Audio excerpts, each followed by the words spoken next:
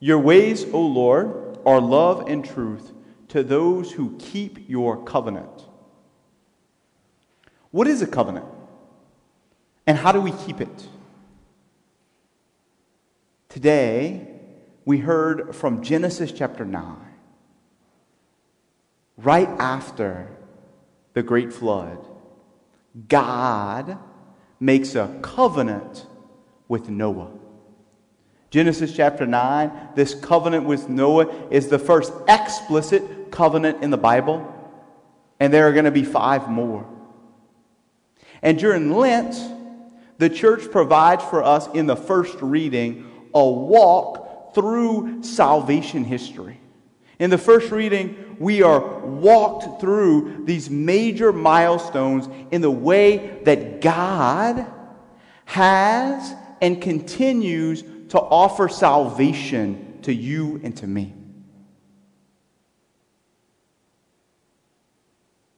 God walked in the Garden of Eden with Adam and Eve.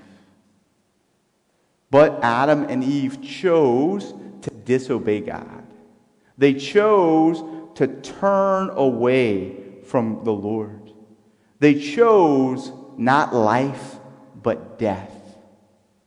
Yet immediately, as Adam and Eve chose death, even as they turned away from God, even as they threw away all God's gifts, God reached out to them, and God made a promise that the seed of the woman would crush the head of the serpent, even as the serpent bit at his heel. God has been reaching out to us ever since the beginning. But it takes us a long time to understand. It takes us a long time to enter into the mystery. So the Catechism says that God reveals His plan of salvation, His plan to save us from death in stages, gradually. And the reason He does that is because He loves us, and it's because that's what we need to understand.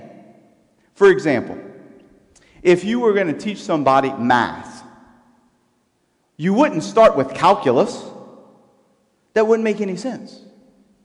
If you were going to teach somebody math, you wouldn't start with calculus. You would start with counting, and then adding and subtracting and multiplying and dividing, and then algebra and trigonometry, and then calculus, and then differential equations, and then, I don't know what comes after that. You take them by stages. And in this most important tutoring in the art of living, tutoring in the path to eternal life, God leads us by stages. God leads us in making covenants with us, focusing us on the covenant that lasts forever. In Luke chapter 9, Jesus sets His face to go towards Jerusalem. The Gospel of Luke tells us that Jesus focuses on Jerusalem. He focuses on the Last Supper and on His passion and on His death and on His resurrection and on His ascension, even though He's far away from Jerusalem, even though He's still got a lot left to do. He's focused on the goal. So you and I encounter this reality of a covenant on the first Sunday of Lent, and what we can do is we can allow this reality of the covenant to help us to focus on the Easter Triduum. Because if we go through Lent not focused on what Jesus Christ does on Holy Thursday and Good Friday and Easter Sunday, if we forget about that, then we forget why we're doing Lent.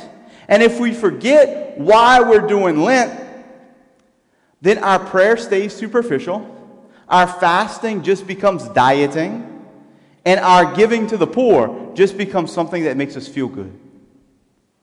And God wants more for your Lent and for mine than that. In fact, what God wants for your Lent and for my Lent is that we might more deeply live the covenant relationship we have entered into with God by our baptism. So we focus. And our focus takes us to Holy Thursday and to Good Friday. Our focus also takes us to the holy altar of God,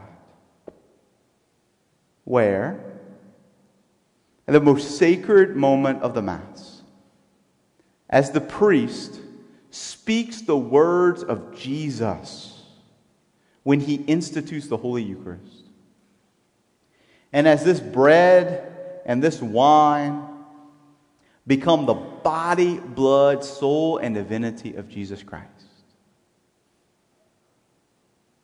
I say, standing in the person of Christ the head, take this, all of you, and drink from it.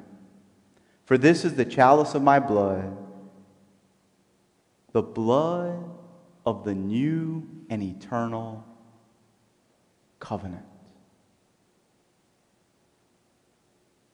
What is a covenant? A covenant is a sacred family bond between persons. Covenant makes family. Covenants in the Bible are sealed in blood. Abraham, the first thing he does when he gets out the ark, not Abraham, Noah, the first thing he does when he gets out the ark, Noah built an altar to the Lord and took of every clean animal and of every clean bird and offered burnt offerings on the altar. When Moses and the people of Israel, who are the Hebrew people who have just come out of Egypt, make their covenant with God, they offer a sacrifice. And Moses, at the command of God, sprinkles the blood of the sacrifice onto the altar of God and onto the people. And the people and God are joined in this family relationship, which God desired from the beginning. Today, on this first Sunday of Lent, as we begin this walk through salvation history, we begin this walk through covenants, we are focused on the holy altar of God. We are focused on the sacrifice of our Lord Jesus Christ, which seals our family bond with Him.